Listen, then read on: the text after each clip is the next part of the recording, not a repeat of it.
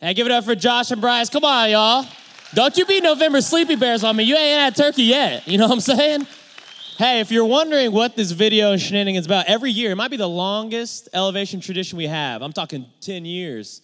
We have this thing in December called the Cheesy Christmas Sweater Party, CCSP. Some people like to say Cheesy Sweater Christmas Party. Some people like to say Cheesy Party for Christmas Sweaters. And it's no.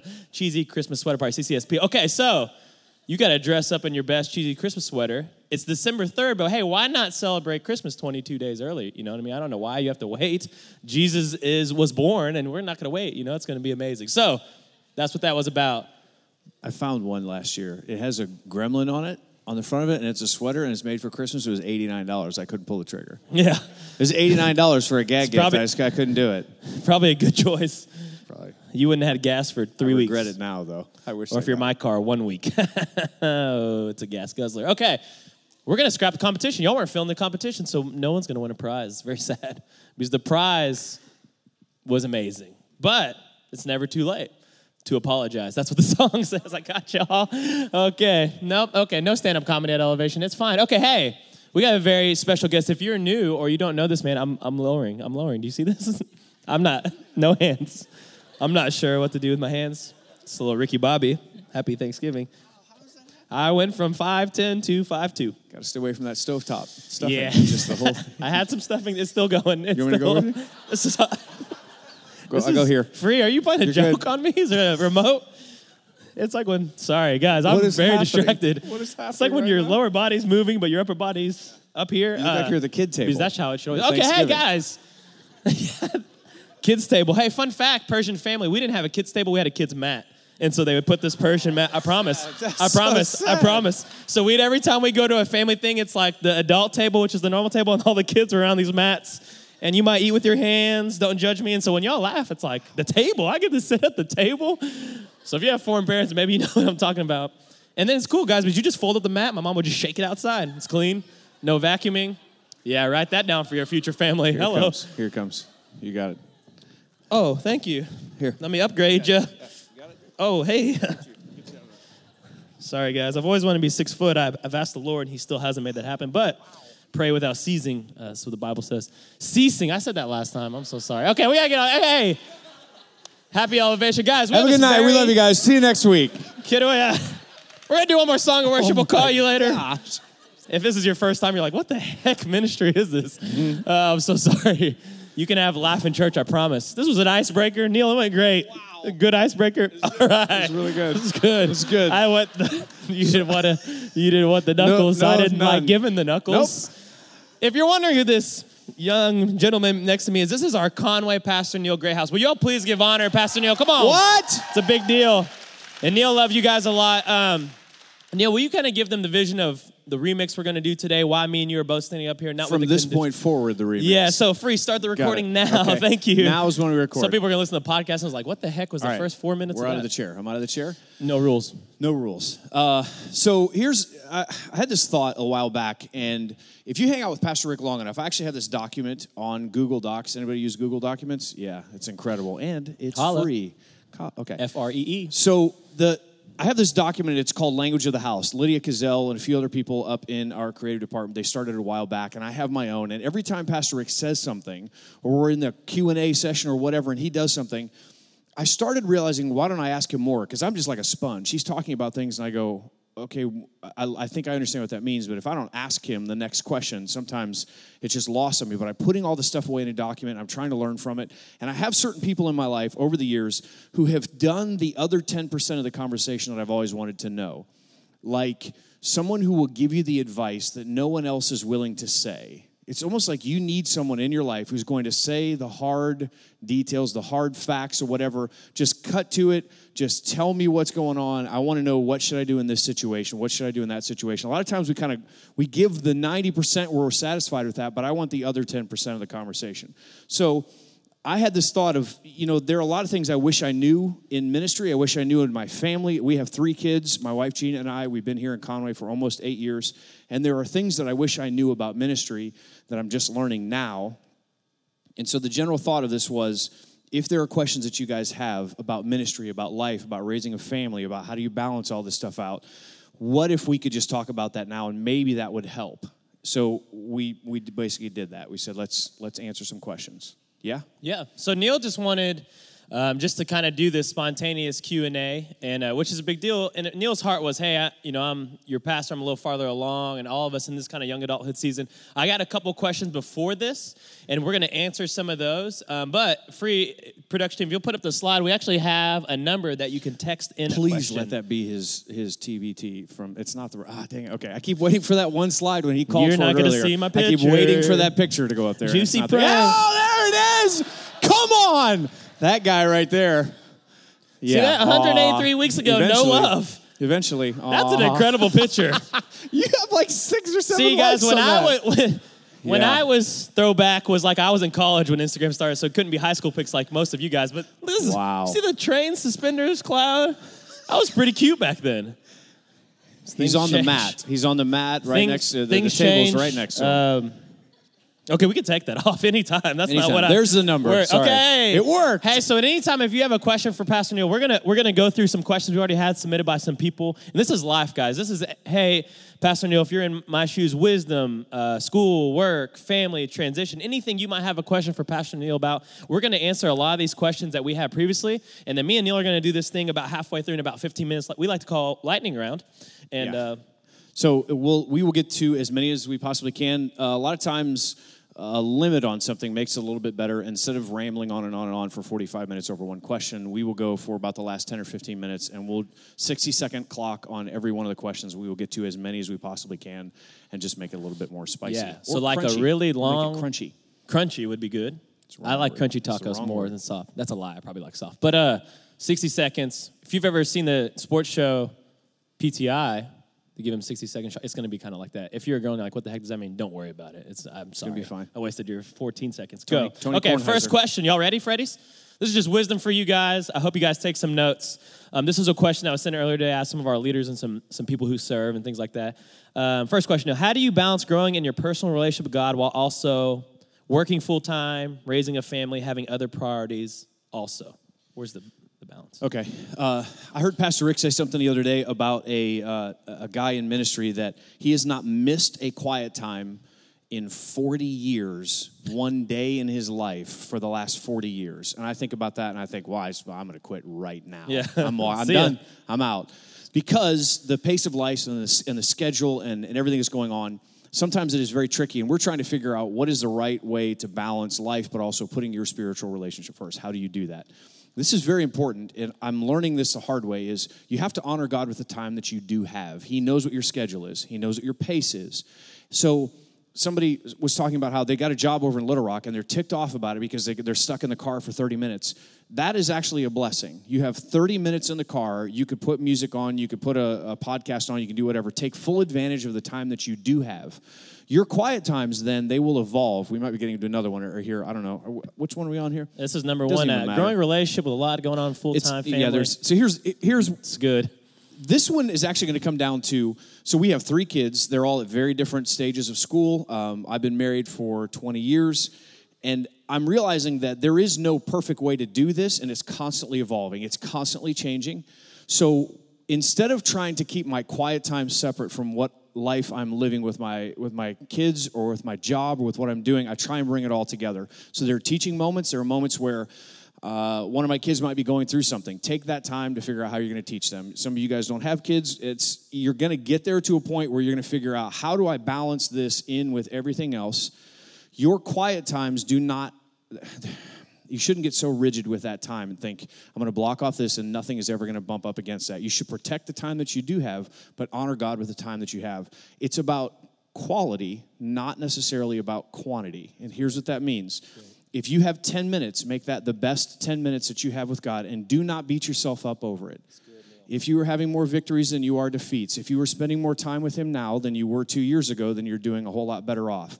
You may be in a really busy time for a while, but if that means that you have 5 minutes in the car, put one song on and just worship your face off for a little while before you get out and go do whatever's next. People will walk by you. I've done it in a parking lot, and they're like, what in the world is that guy? I mean, I'm just screaming my lungs out in a car for a while, and then you turn it off, you get out and walk out, and you're like, why is he so sweaty? He just had a quiet time. You just have to take the time that you've got. Now, there are other times where I am studying and prepping. I'll give you this thought. Pastor Rick said it 2 weeks ago, and I don't know if he really got into the details of it, but I learned something from him. He said he has a quiet time that is separate from the way Michelle has a quiet time. The two of them actually go off to separate sides of the house, and they have a quiet time together. I do it differently than the way Gina does it. It's very different. But then Pastor Rick, after he's done getting quiet time for himself, he then goes to another part of the house and prays for ministry. They're separate. Your ministry and your relationship with God are separate. You cannot get anything out of what you're doing ministry-wise for you. You got to get something for God for you, and then you can get something from God for somebody else. Does that make sense? Oh, yeah. Is that it? Okay. Yeah, boom. We're going to go to the next one. Y'all with us? This is going to be good. What advice would you give your 20 to 30-year-old college young adult self? So I'm 42. Holy crap, that hurts to say it out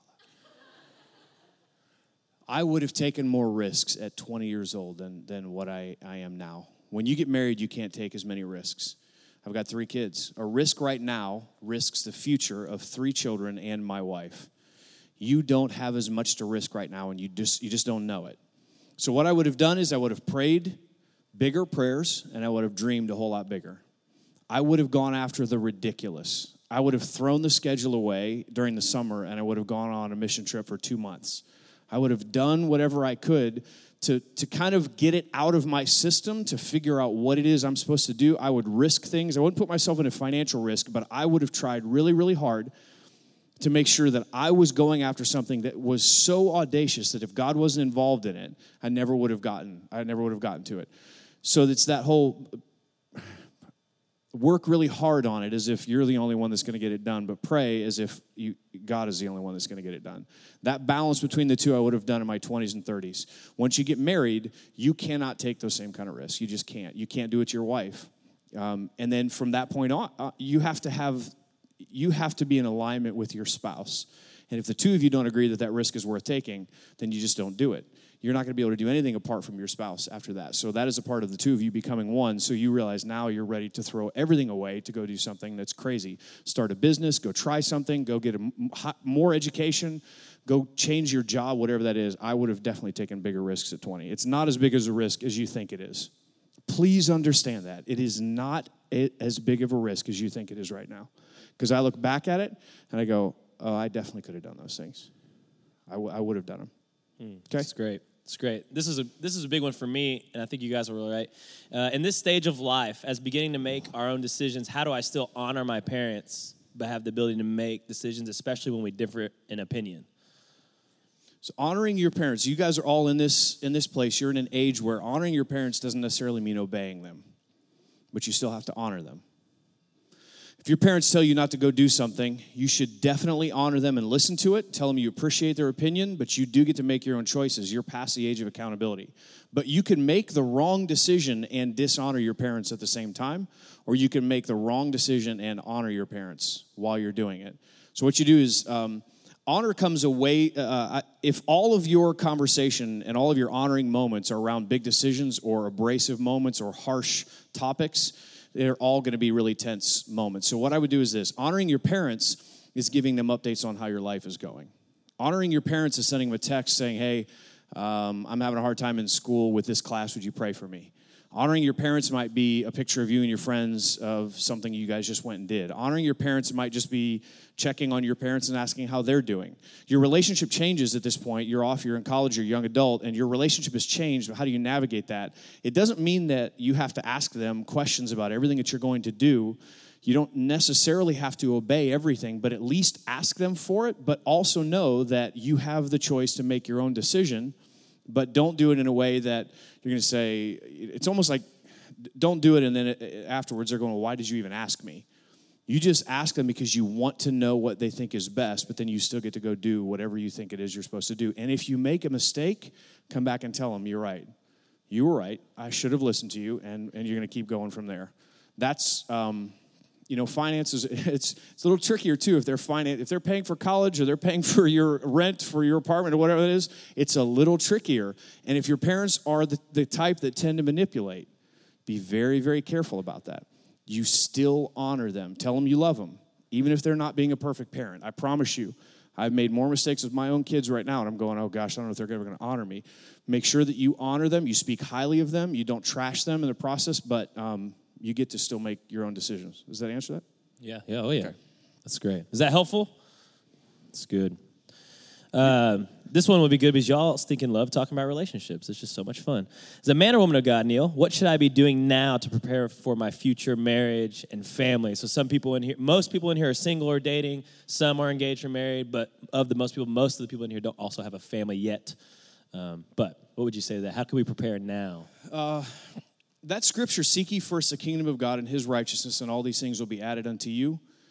A lot of times we think that is a do this to get this kind of a scripture, and it's not necessarily. If you put your relationship, if you were looking to get married, you got to know that God probably has someone out there for you. He may have the right person that's out there for you, but if you are so fixated on that person and having that relationship, and you put that relationship before your relationship with God, it's going to be off balance. What I would do is in your single years, even in your dating years, put your relationship with God at a higher point than what you put that relationship with the other person. Because if that person gets a higher spot than what God does, it is completely out of balance, and you actually are not able, and they are not able to fulfill what God can only do for you.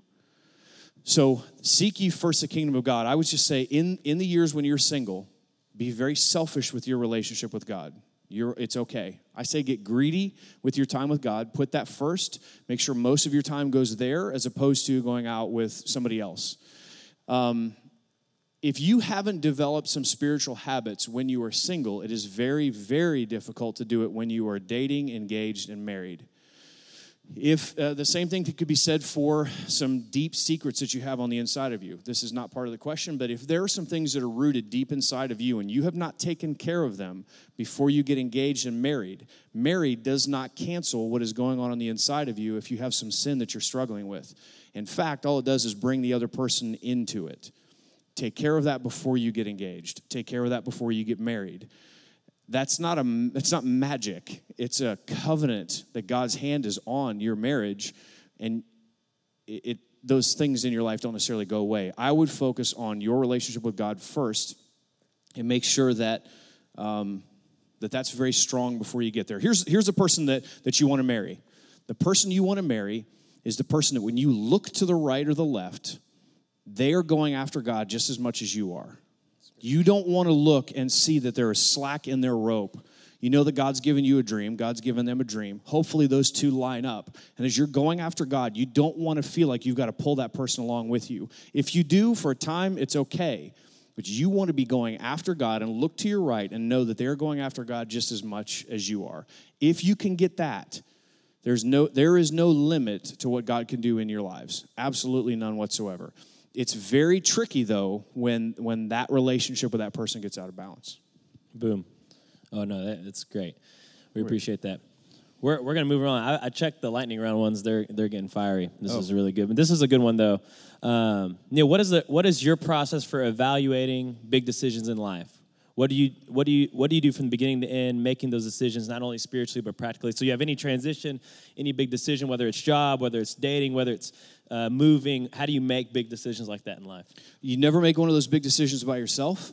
Always ask for a wise person's advice. Be careful who you ask. If you do not respect that person, if they do not have wisdom, don't ask the person for advice just because you know they are going to give you the advice that you want. It's not advice. They're just helping you get to wherever it is you really wanted. So ask a wise person. The Bible says very clearly that we can pray and ask for wisdom. I would also do that. So first of all, find someone that you can ask. Second, pray and ask for wisdom. God says he will freely give you wisdom. He says call out and ask for it. But wisdom will literally have a voice that will lead you. I also, when I'm praying about a situation, God is not a God of confusion. If I could write that in concrete, I would. God does not operate in confusion. He is not a God who speaks in a confusing tone, and he'll never lead you in a confusing way. If you are confused, it is not him. Never move forward if you are confused about something. You only move through peace. The Bible says that the peace of God that passes all understanding will guard your heart and mind in Christ Jesus. That literally means there is a barrier around your heart which will keep it pure, but also any attack of the enemy will actually be thwarted because of peace. Now, peace sounds like a passive word. It is not. Peace is one of the strongest words you could ever imagine. Peace is an active word. Peace is actually a weapon, and it is guarding your mind. So move in peace, follow peace, but if you don't hear a yes or a no, and you're not hearing one negative thing or a positive thing, start moving in a direction. The longer you stay in one space, the more difficult it is to take that first step. If you hear something wrong, if all of a sudden the whole world falls apart after you start walking towards something, if it's a job and you're trying to figure out what it is, start moving toward it. You will know after a little while. My first job was at Wendy's, and I lasted 42 seconds. 42 seconds I clocked in. I knew it was not of God. It just wasn't. And certain situations came up, and I clocked out. I never have cashed in on that check with interest. I'm sure it's worth millions right now. It's not even worth 20 cents. The mistake that a lot of us make is we go, God, what do you want me to do? Speak to me. God, speak to me. God, speak to me. Where's God going to speak to you first? In his word. If you're waiting for an audible from God, you're going to be waiting a very, very long time. I say get an audible from God from his word and start to move towards something. If it's wrong, you will know. Someone, that wise person, will come tell you this is not right. Things will start to fall apart. And if that does, it's not a mistake. You move back to that spot of prayer, and then you go another direction. I don't have regrets about some of the biggest mistakes I've ever made because I learned something from them. And you got to ask yourself, in this time, what am I supposed to learn? So yes, it might be a difficult move. You made it. I don't know, but that's what I would do. It's great. I want to ask this question, just I think as pastors sometimes, when it comes to our relationship with God, I know you touched on it earlier, sometimes we can be perceived as perfect, or we just knocking it out of the park. They know we're not perfect. Yeah, or just our one time. So this question said, what does your quiet time look like? But specifically, is it always the same? Neil, do you have to change it up? Are there distractions involved? And if you could just kind of coach us on, because I know you've told me a lot, hey, Amir, I'll have this quiet time, and then 4 months I need to remix a little. And it's like, wow, I've never thought about that.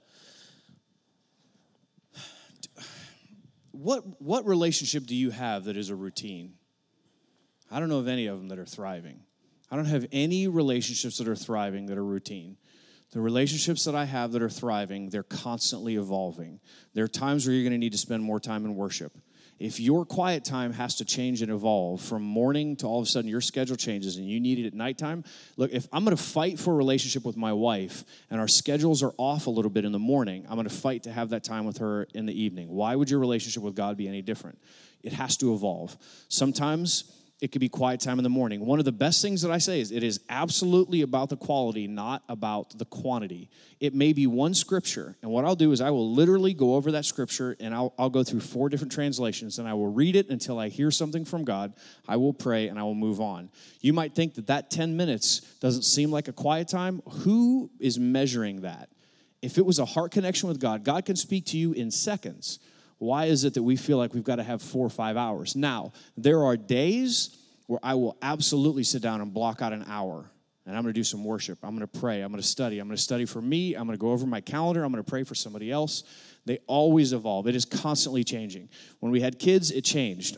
We were up at the crack of dawn. My wife, God bless her, I don't know how she slept. There are blocks of our life that we've blacked out. We don't even remember what happened. All of a sudden, our kids are older. Like, what happened? You just figure out a way to do it in that time. If it's on the way to school, put a song in, listen to it. This is terrible. So I choose, for some reason, I don't know, I like to go to UCA's Starbucks. I don't know why. I just like to walk around and say hi to people. And we're like, what's that old guy doing over here? Why is he getting Starbucks? Non-trad. Like, but I love to just put music in and walk around, and I'm praying for you guys while I'm there. There are people that I'll go meet over at Hendricks, and as I'm walking around the campus, I'm literally there praying for them, but I've just got music going. You go spend any time, go spend time in New York City, go spend time in San Francisco, go to L.A. Almost every person on the subway in Chicago, what do they have going on? They have music going. Why? It sets the tone in the atmosphere, and you can make a choice to set the tone in the atmosphere for the rest of your day by just changing what you listen to. And if it's one song, just put that in and change the tone and the atmosphere of what's going on for the rest of the day. That's what I do. I don't know if it's right or wrong, but it's what I do. Okay, I think can I say this? I'm not perfect. Listen, if you think for 1 second because I'm standing up here on the stage means that I've got it figured out. I promise you that's not true. It's this small incremental change. If your relationship with God is not growing, then push in a little bit harder.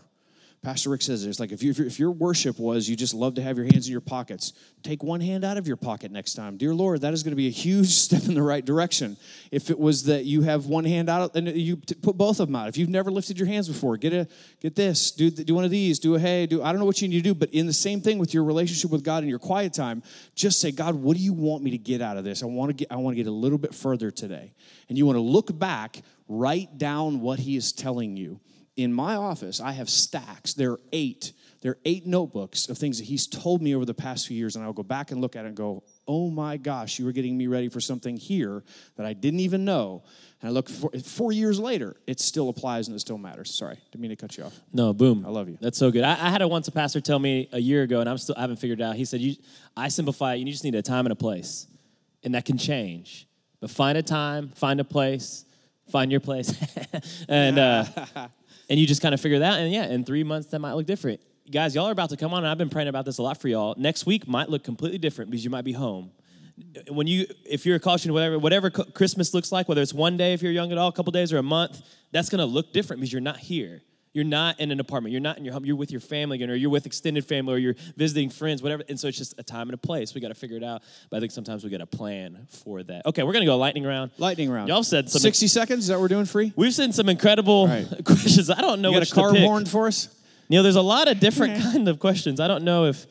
you just go. It doesn't matter. This one's funny. I just like it, and I have a lot of... that one's really personal to you. These are just the first page. Do you like that one? Okay, let's do this one right above it first. Okay, the first one is this lightning round. It says, how did the Lord lead you and your family to move to Arkansas, Neil?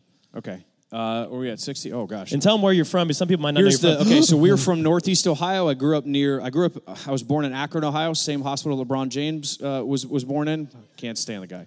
We came here because I had a problem in my life. I owned a business, and we were trying to figure out how to do ministry, and I was ready to give ministry up so I can go into business and finance the gospel. And here's what we decided.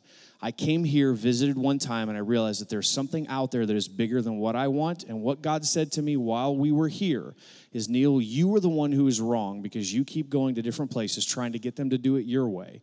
And what you need to do is be humble, and you need to go get involved in what someone is already doing, someone that is already doing something that is already blessed, and I will then bless you. 15. But if you keep going around trying to do your own thing and asking somebody to come your direction, you are wrong, they are not. And I said, I will go to Arkansas.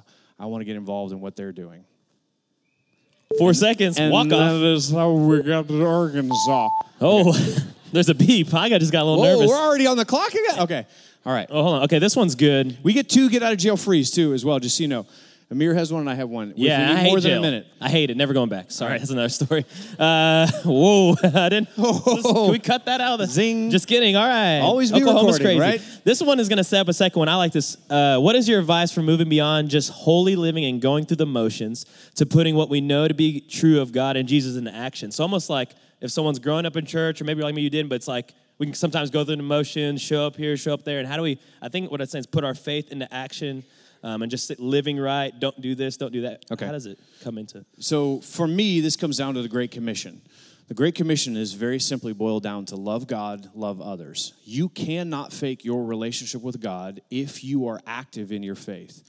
You cannot go through the motions if you are out trying to reach the next person. If you are trying to bring someone to elevation with you. If you are trying to witness to somebody where you're at. The only way that it'll get stagnant, the only way that it will get stale in your walk with God is if you have no outlet. If you're not active in your faith and you've been building this thing up for years, what happens is the milk starts to sour after a while. Now you've got cottage cheese. It's just gross. It starts to get really weird when you don't have a chance to actually give what God has given you. God gives seed to the sower because he knows that the sower will put it into the ground and go into somebody else's life. You'll be stuck for the rest of your life until you get this one concept. If you're just loving God, it's not enough. He's called us to love others. Whoa. All right. That was Boom. This one's really good. I love this a lot, and I think sometimes as a church we miss this, especially we can do this as Elevation. How do you confront your Christian friends about living worldly lives? Okay. You cannot confront other people with just your words because you only produce what you are, not what you say.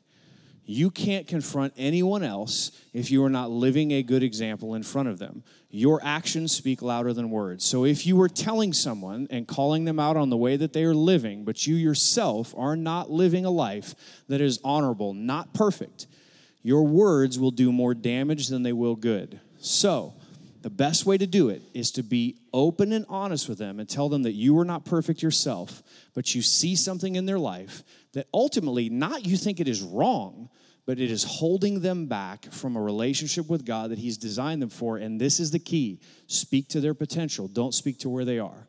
Speak to what you see that God has put in them, and you've got to see that. And the only way you can see that is if you are praying for them. If you pray for them first and you sit down face to face and you say, listen, you could be slipping up big time. I don't have a right to call it out, but God wants more for you. That's the way you do it. Boom. And I feel like we need a sweat rag up here. Sexy. Even though this I'm pitting right now. Pastor got a new vent, Right. and it blows out a nice 54 We're degrees. So if not you see me underneath it right now. doing a shimmy, I I'm not guarantee you. dancing. I'm just cold. I like this one just because this is kind of the heart of our church in some ways. It says, Neil, how do you fix or repair feeling burnt out by church and God? And I'm just going to add one to this question, or being hurt by the church or someone, a believer. What would you do in that situation? Burnt, hurt by church. Are you saying burned out by the church or burnt?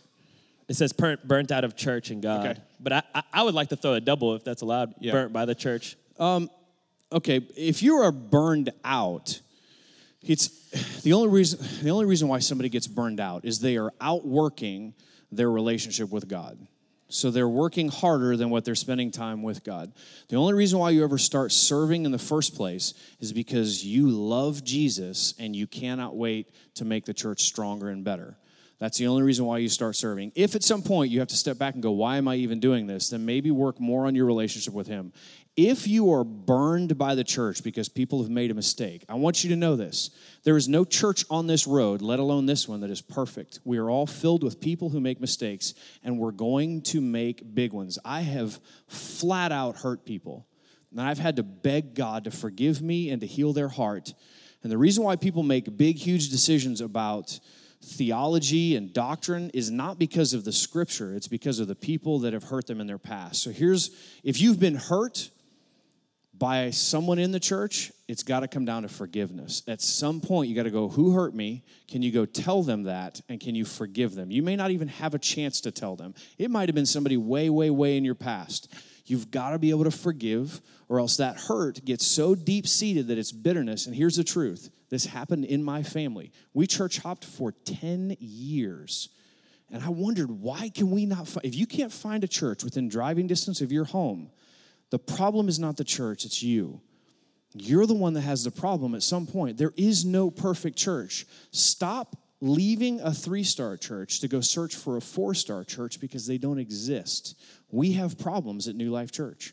We're not perfect. We have hurt people. I have hurt people. I've made mistakes. But at some point, if you can't forgive someone for what they've done, that bitterness will drive you away from church. But even worse, it'll drive you away from the call of God on your life. And I believe the enemy wants to use that bitterness to keep you from doing ultimately what you're called to do. So the hurt isn't necessarily the church itself. Jesus is going to come back for a spotless bride. He's going to come back for a church that is without blemish. But there's no church on Dave Ward that doesn't have a blemish. It's just we've got to come wholly into His presence sometimes and go, God, first of all, I need you to forgive me, and I need to know who I need to forgive. And I've got to leave it there and walk away from it. I don't have a better answer than that. It might not even be the right one. No, I love it. I like it. I didn't grow up in church, so sorry. My parents are from a different country. But it's awesome. Just one day, they're going to love Jesus too. Can I get an amen? Come on, somebody. We're believing. I need your help. Okay, I like this one. How should you go about dealing with feeling that you aren't in a place in your own walk with God to help someone else or to lead someone else? Does that make sense? Yeah. So what if I flipped that and told you that I feel that way standing here right now? Mm-hmm. You're never going to get there. You're never going to feel like you have all. And actually, those kind of people scare me. The ones that feel like they're called to do it and they have a right to or whatever, you earn it through relationship first. You don't earn it through position. So work on the relationship first. Pastor Rick says this all the time. Be real with everybody. Be transparent with a few. If you don't have a few people that you can be transparent and open with, you're going to have a really hard time in life. But if you don't feel like you've got everything together, welcome to the club. I question it, not just weekly. It's probably daily. I'm going, God, at some point they're going to figure out that they've got the wrong guy for this, and they're going to kick me out. I just know it. I keep waiting for the pink slip, and it's not on my desk, so we're okay today. I feel like that constantly. It is just a struggle. But you've also got to know that the call of God on your life is what keeps you and holds you to something. You don't have to feel like you've got everything together.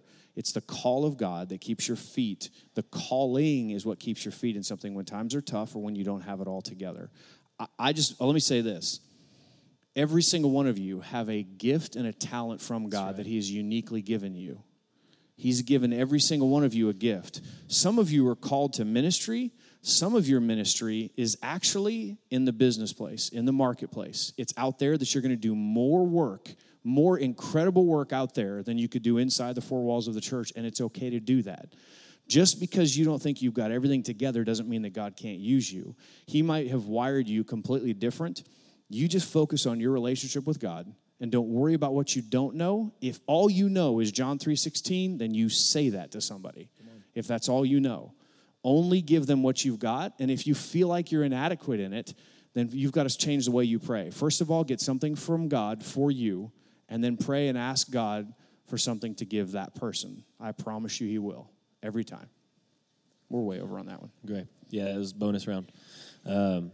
Some of you are persistent, so you've texted the same question 8 times. I love times. persistency. They're really It's adamant about this I see one. it. Neil, you've kind of talked about forgiveness in this one, but I think maybe this can help with your family, my family. It says, how do you forgive the people in your life that have abandoned you when they're supposed to be there for your whole childhood? For example, fathers, uncles, aunts. Just kind of the feeling of abandonment. Family's a little different than friends, people we come across, and I know that's not an easy one, but yeah, it may actually help you guys to know this, and yes, we're recording this, and maybe my family will never find it online, and we'll just hope that that's the case. I didn't have a great childhood growing up. I had loving parents, loving brothers and sisters, all that kind of stuff, but it was just a very unique situation, and there are times where I have felt like growing up, like I did not have the father that I dreamed about, that I wanted. My mother, whatever, I went through it was a blended family, to say the least. Forgiveness is not just one time.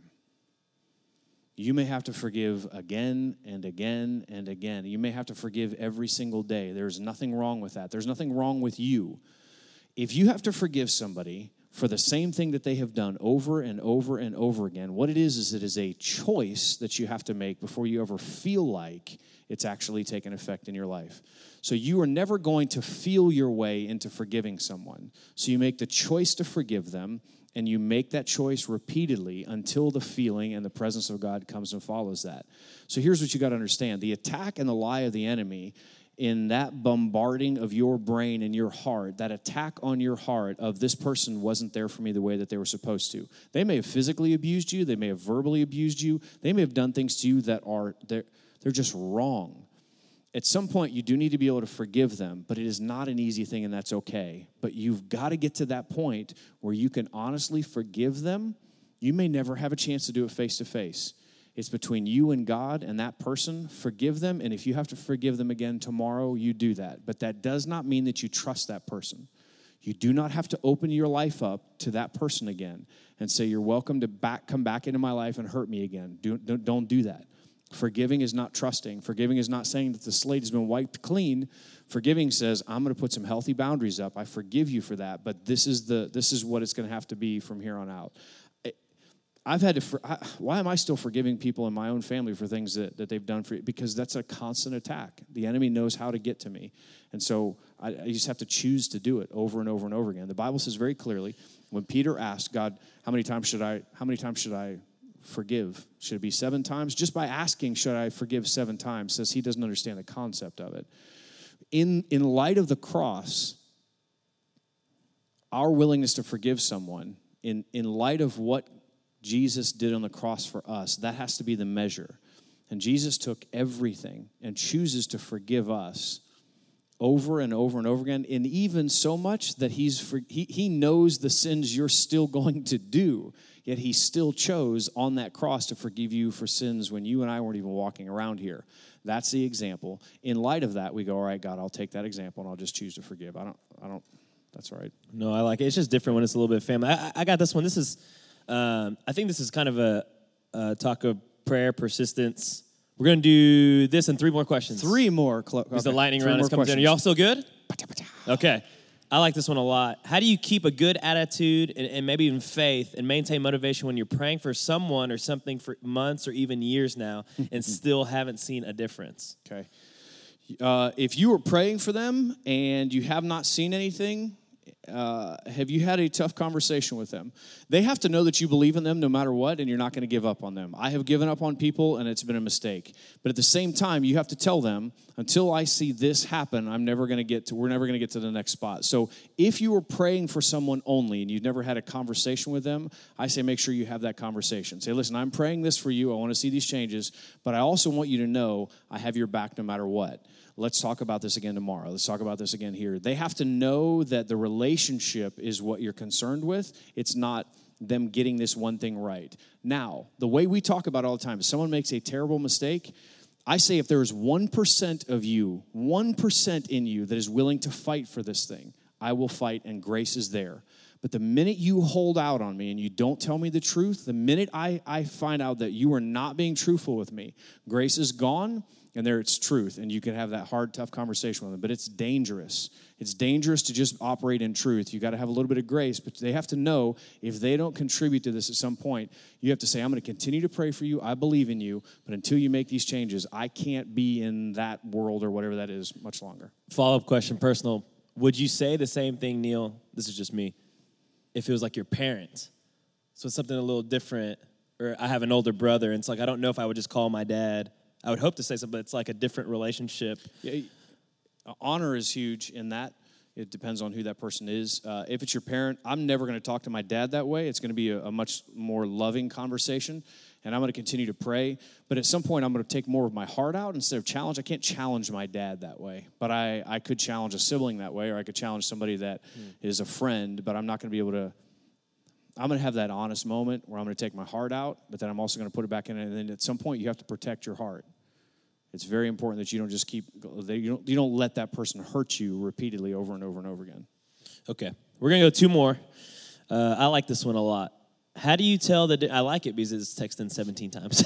I love you, persistence. Oh, there it is. How do you tell the difference between God testing you when your life falls apart, or if your life is falling apart because it's not of God, not of the will of God?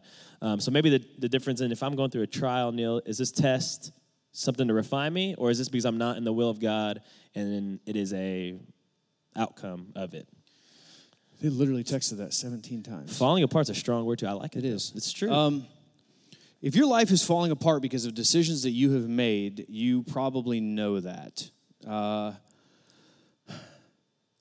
God is not going to test you and give you something like sickness. He's not going to put you in a terrible situation. A lot of times what we do is we give God a black eye for a situation that we were in. When by all rights, it's us. You gotta kind of go backwards a little bit and say, how did I get in this situation in the first place? God, let's say you made a terrible mistake and your life is falling apart. There has to be some humility in it and say, God, listen, am I doing something wrong? And what you do in that moment is you don't go to God and say, God, I think these are the things I'm doing wrong. You do what David did and you say, God, what am I doing wrong? Show me. Holy Spirit, my heart is open. I want you to show me what I'm doing wrong. What do I need to learn here in this time? Now, if it's because of things that you did, then it is what it is. You learn from it and you move on. But if it's not, I honestly don't think that God is just going to try and make your life fall apart. Now, I'm also not saying, there's this, who is it? Is it Tolkien? I think that's who wrote this. God is not safe, but he's good. God does not give you this safe, well-protected life. Did I get that right? Is that right? Who said that? I could be way off on that. C.S. Lewis. All right, my bad. God is not necessarily going to give you this safe, perfect, protected life. but he is going to make sure that his goodness is at work in your life no matter what. Be careful, because we don't think that oil painting Jesus is going to make everything right every single time. God wants to challenge your butt off because he knows what you're capable of. And God only sees you through the blood of Jesus. He sees you at your potential. So he chooses to do that. He's not going to make your life fall apart just for the sake of making it fall apart. If he's testing you for a while, it's going to be something you can learn from, but he's not just going to make your life fall apart just to say, look, I'm going to mess with this person. I don't think that. It's great. It's great. And I'm going to pick this last one because I think it's just heavy in our age group generation. And Neil, I know you're really passionate about this. This is, how do I know what my calling is? I know that's a big statement for our generation. It's what we want to know, but it's just hard. It's maybe not that simple at times. And the follow-up says, and when I do, how do I take the right steps in the direction and to achieve my calling? I'm gonna let you go, and then I'm gonna tag teams. I'm feeling it. You know what I'm saying? I want the ball. After you, though. Because you might say everything I'm thinking because you're really good at pastoring me. Well, your call and your gift, they go hand in hand. You can't walk around and say, listen, I'm called to be a singer on stage, and you can't sing. It's just not going to happen. Someone at some point needs to be a really good friend and tell you that you are a terrible singer, and you're absolutely not called to do that. It's going to be really obvious. Let's think of it this way. When we commission and we pray for somebody because we know that they're operating in their calling, it's because their gift and their call line up, but a commissioning is just us literally putting the anointing of God on their lives. We're saying that this is of God, that his hand is on it, that it is, you now get to walk in your calling. A lot of us are trying to figure out what our call really is. Are all of us called by God? I believe yes, but I think we're called to different things. And the tricky part is when our calling and our gifts don't line up. So I went to school for computer tech. I was going to be a certified network administrator. We all know how much of that I'm doing right now. Student loans, none. 0%. 0%. Thank you. None. I believe God is going to give you opportunities throughout your life. He's going to put people in your path. And the only way that you're going to be able to figure out what your calling is you're going to have to try things. You're going to have to try it, and you may have to fail at it. You may have to try something else, and you may have to fail. You may have to have the courage to actually get out there.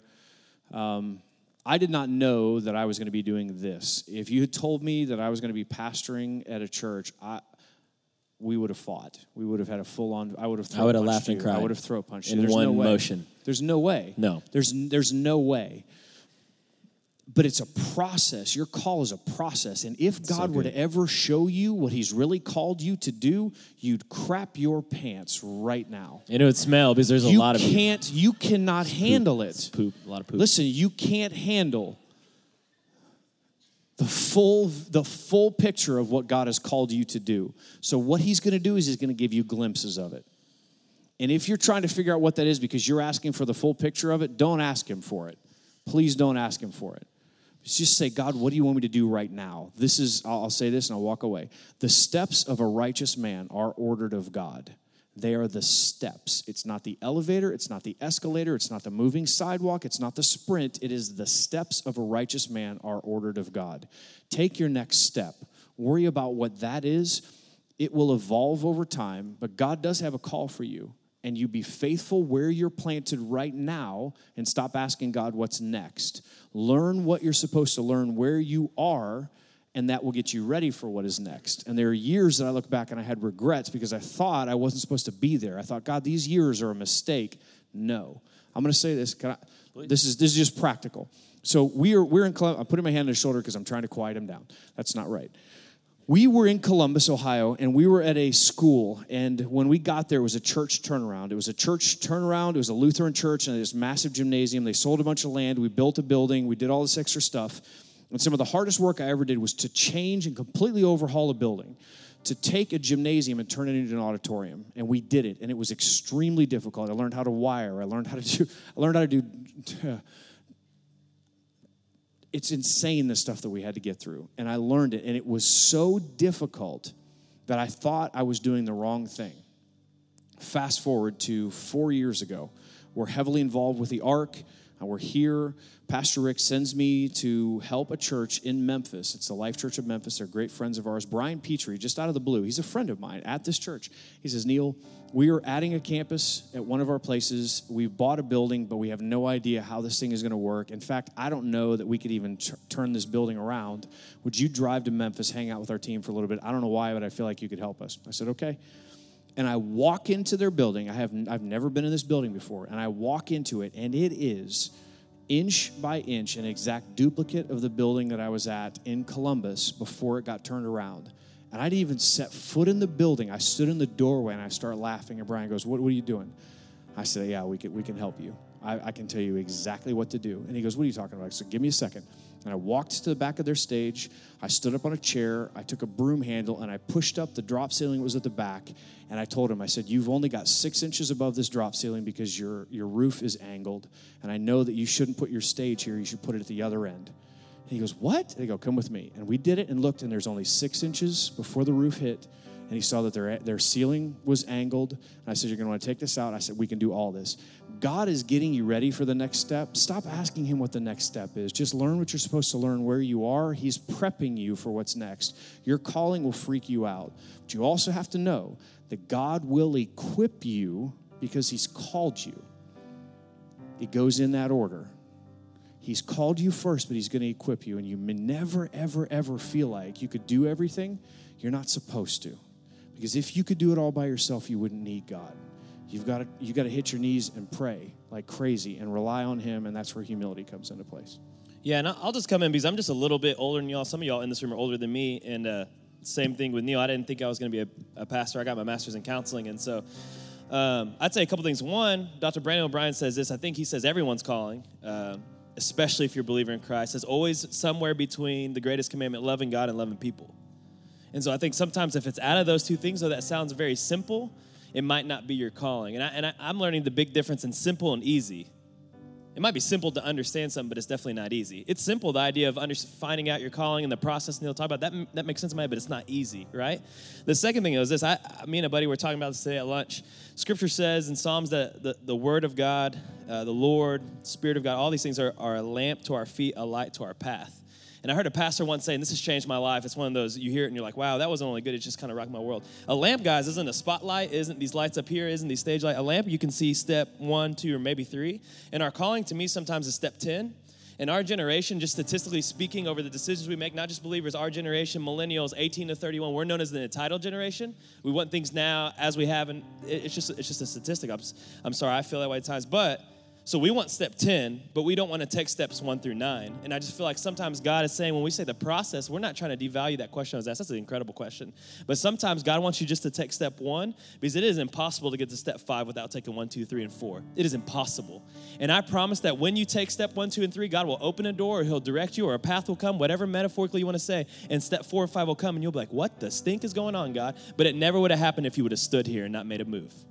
And so sometimes, what are you passionate about your calling? Guys, I think I have a calling to help the hurting people of the world. That's what I felt like's on my heart. And I thought that was counseling. And I thought I was doing that for a year, and then God called me to be the pastor of you guys. And I think I'm doing that now. And I have a huge heart for our age group, college students, young adult. I might be 60. I'm still going to have it. That's my passion. But the big thing, our generation, I did this for years. Let me watch this. If you don't get anything else I say, because I haven't said much, hey, our calling is not necessarily, or almost rarely sometimes, not our career. And in our generation, we want to tie those together. So when you're like Amir and you get out of grad school, if it's not the job I want, we think we failed. And if you're like me and you went to school for 8 years, and I happened to get a master by the grace of God, but I went for 8 years, and then I wasn't in the job. I actually had a job for 8 years. I wasn't licensed yet, so I was still working at Pizza for Two before Tacos for Life, and I was mopping the floor. And I'm not saying that to brag, but how many of y'all know when I had 2 degrees, and I'm making $8 an hour, and I'm crying to myself because I'm thinking, God, is this what you wanted for me? Is this my calling to mop floors? It's an incredible organization, but I didn't understand. And God the whole time was saying, I need you to take step 1. I need you to be faithful. I need you to learn what to rely on. Because that semester, the craziest things happened. I only had that job, and I was doing a full-time internship at the UCA Counseling Center, and it's usually paid, but it wasn't paid. My mom stopped paying for stuff, and so I'm making $825. I'm making $120 for 2 weeks and trying to pay bills and try to pay for school, and I have student loans. And what did I learn that semester? To trust God more than ever. And I have an iPhone note of about 40 things where people would buy me food. Someone walked in that foyer, put a check in my pocket. This never happens to me. If $120 says, I want you to get groceries, I've never seen the person in my life. People would take me out, all these things. Why? That season taught me to trust God. I thought I was failing. Why? Because I got in that situation because I failed the grad school test that allows you to go to your internship, and I failed and I didn't get to go. So all my friends graduated before me. Cool thing is I had a dream. I know this is getting crazy, but I want to explain. I had a dream since I was a freshman at UCA to do my internship at the UCA Counseling Center. And if I would have passed the test and done it that semester, I wouldn't have got accepted into the Counseling Center. But because I failed, the biggest failure of my life, God's a redeeming God, and I took the steps I was supposed to. I took my 1, 2, 3, and 4, 5, and in 6 months I passed that thing, and I got to do an internship in the Counseling Center. That wasn't paid, but I got to fulfill a dream. These are all in the process, what Neil's talking about, of getting to my calling. Now I wake up every day, and what I believe this is my calling for now, I still think I get to help hurting people, get to talk about Christ and direct them, because I was in your shoes at one day. We're all growing our walk with God, and I believe I'm in a part of my calling, but also know that might change. And I happen to be a pastor that happens to be where, yes, my calling career kind of come together, but I have this huge heart for counseling. I'm doing 0 counseling right now. But I got my master's in. You know how many times I stay up at night, guys? I'm like, God, I went to school for 8 years, and I'm not using my master's at all. But God's just saying, hey, I need you to trust the process. I need you to trust me. I need you to just to take a step. I need you. And then I get to hear stories from you guys, and we get to have nights here, and people raise their hands and make decisions, and I smile and I say, my bad, God, because this is where I'm supposed to be right now, and you're preparing for me for something in the future. And I know that doesn't give you this is your calling, but what makes your heart beat?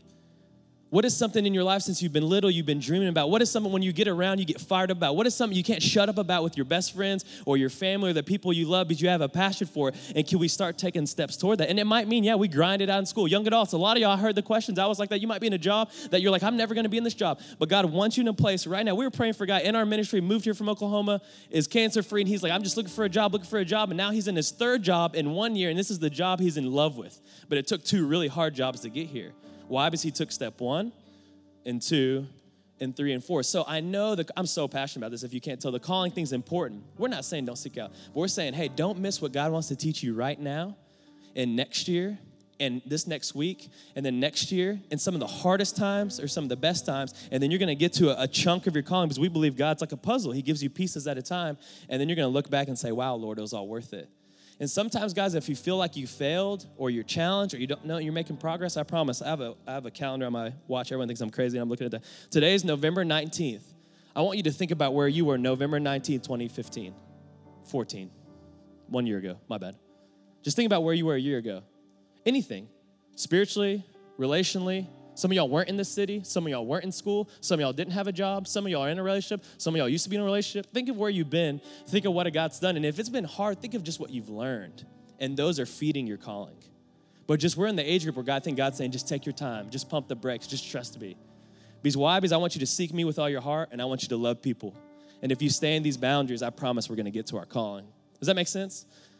And the words are a lamp to our feet, a light to our path. And we believe that when we have biblical community like this and the other churches in Cutaway and the other churches in this state, we're going to figure out our calling together and we're going to change this world. Because that's what our generation has probably the most potential to do it. And we're inheriting what our parents and adults and pastors and whatever is business bid, we're that next generation that's about to take over in some of the craziest time of the world.